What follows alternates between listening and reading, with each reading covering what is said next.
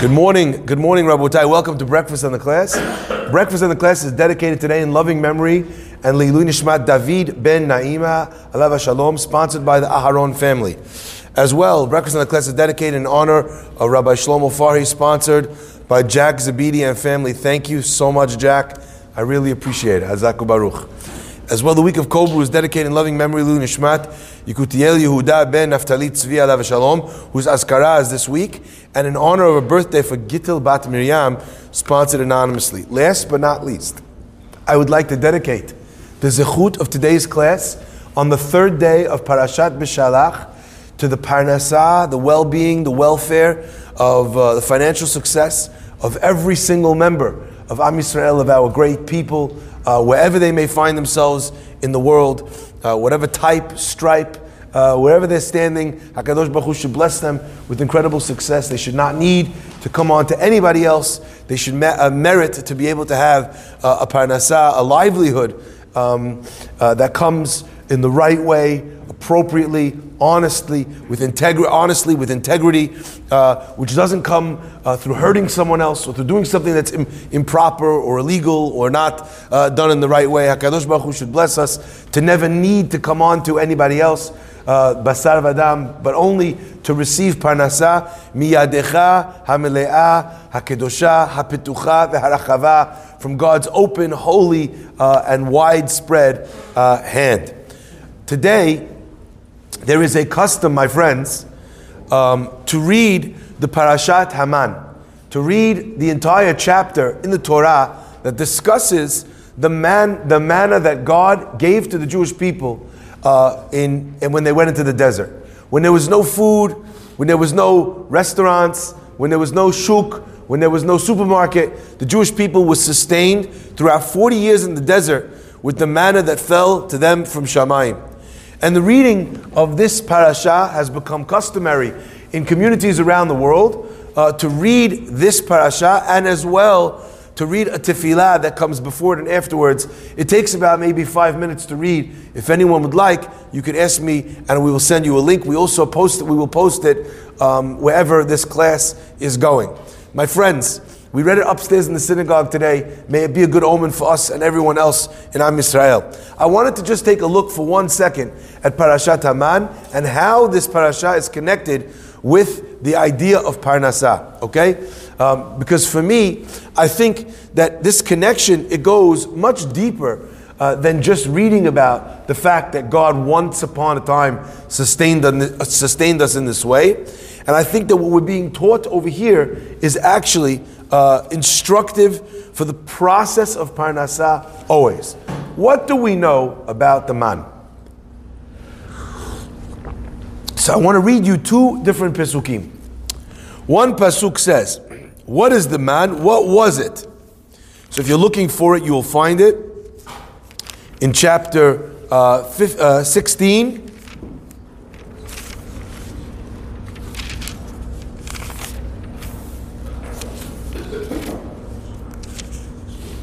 Chapter 16, verse 4. Okay? That's where it starts. But HaKadosh Baruch Hu, when He rains it down, if you look in Pasuk number 14, Vatal Shechvat Tatal, Vehine al Pnei HaMidbar, Dak Mechuspas, Dak Kikfor al Haaretz. It describes this like very thin, exposed thing on top of the dew that fell in the desert. And the Torah actually tells us that what was this thing, that fell? It describes it as having the taste of katzapichit bidvash. Okay, it had the taste. The verse is verse 32, and it says over there, "V'hu kezera gad lavan v'ta'amo katzapichit bidvash," and it was, it was white. It was like coriander seed. It was white, and it tasted like a cake fried in honey. And it sounds a lot to me like the Syrian pastries. You know, it's a cake, but it was fried in honey. Think of maybe as an example the taste of a baklava. You know, of maybe something a little bit similar, maybe without the cheese, to a knafe, right? The fila. That's the thing that many of us, grew up with on those Shabbats. when you had a deuce in the synagogue, Ashkenazim had herring and whiskey, and we had, knafe and baklawa, and, with arak. Okay, now, I just want to share that our Chachamim tell us that actually the man had many different flavors. And what flavor did the man have? It had whatever thought, whatever you wanted it to taste like, it tasted like. So you could be thinking, pastrami sandwich, boom. Wild, right? Now, I'm not talking about some sort of psychological thing. Now, I don't know if any of you has ever tasted the phenomenon known as jelly belly. I think it's called jelly belly, right? Jelly bellies, right? They're a type of jelly bean that they come in all different colors. Sometimes you get a big box and it has all different colors divided, and if you open the box, you'll see on the back of the box, there's like a legend. It tells you, these red ones, those are the taste, these are cinnamon. These yellow ones, this is peach. The green one is kiwi. The other one, reddish with the flecks, watermelon, okay? You taste it and you're like, oh my gosh, watermelon, eat it. Coconut, oh my gosh. And you think this is so amazing. You know what's interesting? Close your eyes and taste the flavors. I'm not saying that you can't taste any of them, because some of them are very strong and you can taste. But the majority, or at least a huge number of them, when you taste them without looking at the box, and here's the key, without seeing the color, what taste does it have? It just tastes like a sweet jelly bean. And then all of a sudden, this thing which blew your mind a minute ago, how do they make it taste like, actually, it doesn't taste like that. That's called the power of suggestion. Now, I thought that was very interesting, because the Torah goes out of its way to tell you about the man, like you just said in Pasuk Lamed Bet. This thing that the Bnei Israel called a man, what was it? It was Vehu Kizer Agad Lavan. It was white. Hashem ensured that the base color of this thing was white, so that the taste that you were tasting could not be mistaken. You should not think that it was something that was brought on in your mind or in your senses by its color. You taste a candy and it looks like golden. It's like that golden brown color. You taste it, you think, oh, butterscotch, and then what happens? Your brain kicks in and it makes you think that you're tasting something. So the Torah tells you, no, it's white. There's no power of suggestion here. Not only that, what else? It's not something which has a common flavor which would be associative with many different things. Those jelly bellies, in many ways it works because it's this sweet taste and you associate it with all these different sweet tastes. Here, we picked something hyper-specific. What is it? Kizer agad, right? It's like a kitzapichit bidvash, like a cake fried in honey. Did you ever mix up a cake fried in honey with a steak? With chicken marsala? You ever mixed up a cake fried in honey with a delicious slice of pizza? If it is, you need to go to a different pizzeria. You ever meet someone who is a fan of sweet pizza sauce? And you look at the guy's like, delicious pizza, you taste it, you're like, what is this? You ever had that, right? Al ta'am vareach, they say, en litvakeach. On taste and on smell, you can't fight. Different people, different strokes of different folks. Rabotai, therefore HaKadosh Baruch Hu illustrated that this thing over here, it was dependent on what you wanted. Now, I want to ask a simple question, because to me, this always bothered me this. Why in the world did God create the man that way? When we went to school, I remember in Lakewood Cheder, the food, Hashem should bless them with 1,000 blessings.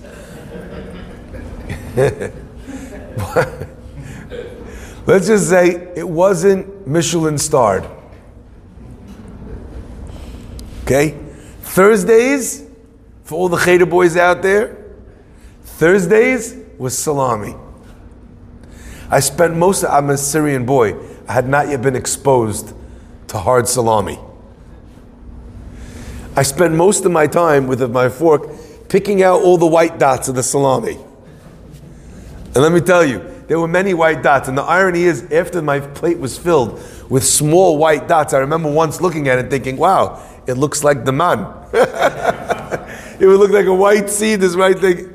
And let me tell you, there's not frosting. It's all, okay, that was Thursday. Monday, tuna fish. With 2 slices, add sliced pickle in it, okay? That was my favorite lunch, by the way. Of all the whole week, Monday was my favorite lunch in the cheder, okay? But listen to this, okay? Why does God not make a nice and varied menu? Jelly belly box, but for real. 1 pastrami sandwich, 1 chicken, 1 burekas with the mushroom sauce. Why didn't God offer a plethora of options? And everyone would get what they want. Even better. Why didn't God, knowing what you want, just give you the man exactly as you wanted it? And the answer is, there was a default flavor for the man. The default was tzapichit b'devash. If you tasted, if you thought of nothing, you tasted this. If you thought of something, it wasn't that. So my friends, I thought there's a beautiful lesson here in the world of Parnassah. And that is, it is true that if a person just does whatever, ultimately there is a flavor. Tzapichit b'dvash. But it's not going to be something that you've chosen. It's not going to be something that you want. Even if Borei Olam were to give you exactly the thing that you wanted, it would not taste the same as if you thought about it and made a decision. One of the challenges that happens with families that try to set their children up in business is that they'll choose a job for their child. And the irony is, the choice that they make when they bring the kid into the business is wrong even when it's right. Why? Because even if this is what the kid would be great at, even if this is what the kid really wants to do, because they did not choose that flavor. They don't, it's chaser tam. It's lacking in the flavor that would be there if I made this choice by myself. HaKadosh Baruch Hu says, when I'm teaching you about Parnassah, go find something that is exactly to your taste. Because when a person does that, then they enjoy their work. Now, I don't know if the dictum of, find something you love or do something you love and you'll never work a day in your life is true. I love what I do. Does it mean that I ever feel like I'm not working? I'm working very, very, very hard. It doesn't feel like I'm not working. I'm not going to lie. I think that they tell you that's a myth. But at the same time, my friends, it is incomparable. I enjoy working hard. That's, I think, what people don't understand.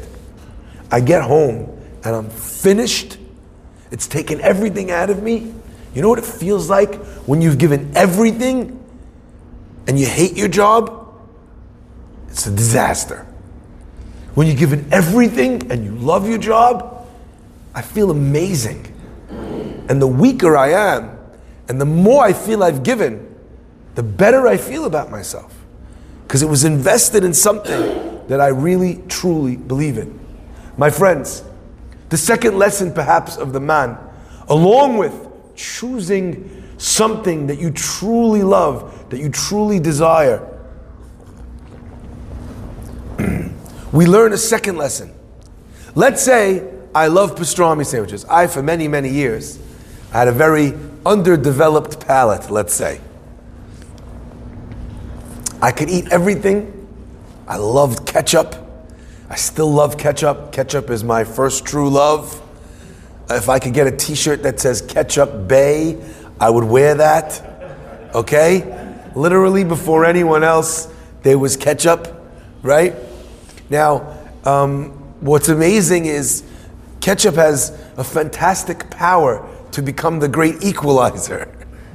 Because if you love the taste of ketchup, you could practically eat anything. Because you just slather it and this is fantastic. What's the recipe? What recipe?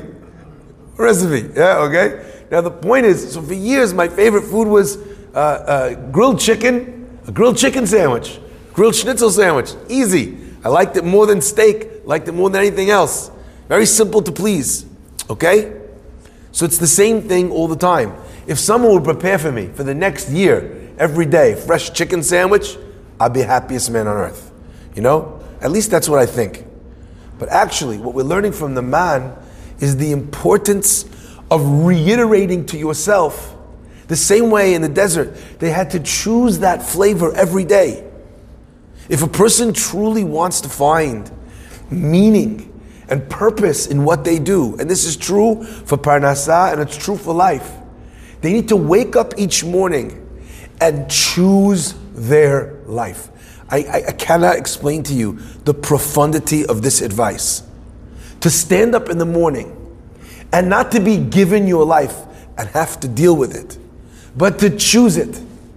To say that if I had a bunch of different lives, optional, lying on the table, Avi's life, Gabby's life, Shai's life, you know which life I'm choosing? I'm choosing Shlomo's life. I'm choosing my life with this difficulty, with this issue, with this pressure, with this challenge, with this health problem, with this. I'm choosing my bag. Because I love what's in my bag. You know, I think there's a beautiful line in the Torah that I think is relevant to this concept. And it's taught to us in a very strange way. The Torah tells us about a Jewish slave who sits and works for 7 years in his master's house. And he's married off to one of the other the Jewish maidservants, someone who's had to sell themselves into slavery to work in order to pay off debt, or in order to do restitution for something that they've stolen. So effectively, it's not slavery. What it is you take a long-term employment by someone and you have the money up front to pay off what you owe, or to be able to send back to your family. So people would willingly take these jobs in order to survive. They would have obligations to treat them in a nice way. And what would the Eved say? After the year is up, he's about to go free at the 7th year, and the master would come and say, all right, see you around. And the guy would say, you know what, I want to stay. I want to carry on. I love this job. Ahavti et ishti. I love my wife. My slave wife. Ahavti, I love my children, my slave children. Okay? They're also now working. Everyone, the family is now like a family that's sitting in service to this person. I love my master. I just want to read it to you because it's like literally a couple in the beginning of Parashat Mishpatim. I always found these Pesukim to be so powerful. All right? V'im yo'amar yomar ha'eved. And if the servant should say, Ahavti et Adoni, I love my master. Et ishti, et my wife. Et banai, et my children. Lo etzeh chofshi. I don't want to go. This is where I want to be. I thought, wow. What if I could say that? I love my master. And the way he treats me. And the way he takes care of me. I love my wife. With any challenges that I have in my relationship. I love my children. With all the machloket and with all the agmat nefesh. Children, they give us the most pleasure in the world.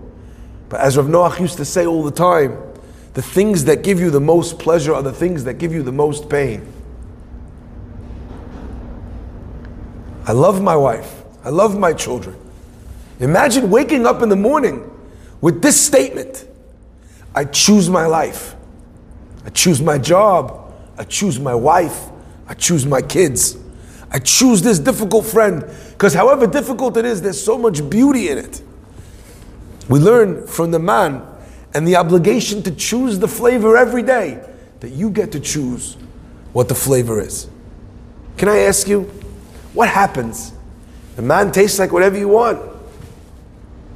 What happens? A guy wakes up and says, today I want to have a poop sandwich. Hada, Tfaddal, you ordered it, you got it. And what's he eating? He's eating the work. Who does he have to blame? The blame is your choice. You chose something you didn't like, now you're eating it. So what do you do tomorrow? Reminds me of a joke. And again, the musar here, again, I'm hiding behind jokes and funny things, but what I'm saying is not funny at all. You know, they tell a joke about this guy who goes, he's working on a construction site. And you know that picture of all the guys working on the Empire State Building, eating their lunch on the beam, suspended in the air, one of my favorite photographs of all time. They're all sitting there, you know, with their lunch boxes. First guy takes out his tuna sandwich, he's eating it, happy as Larry. Second guy sitting next to him, right, opens up his lunchbox, he goes, oh, peanut butter and jelly, again.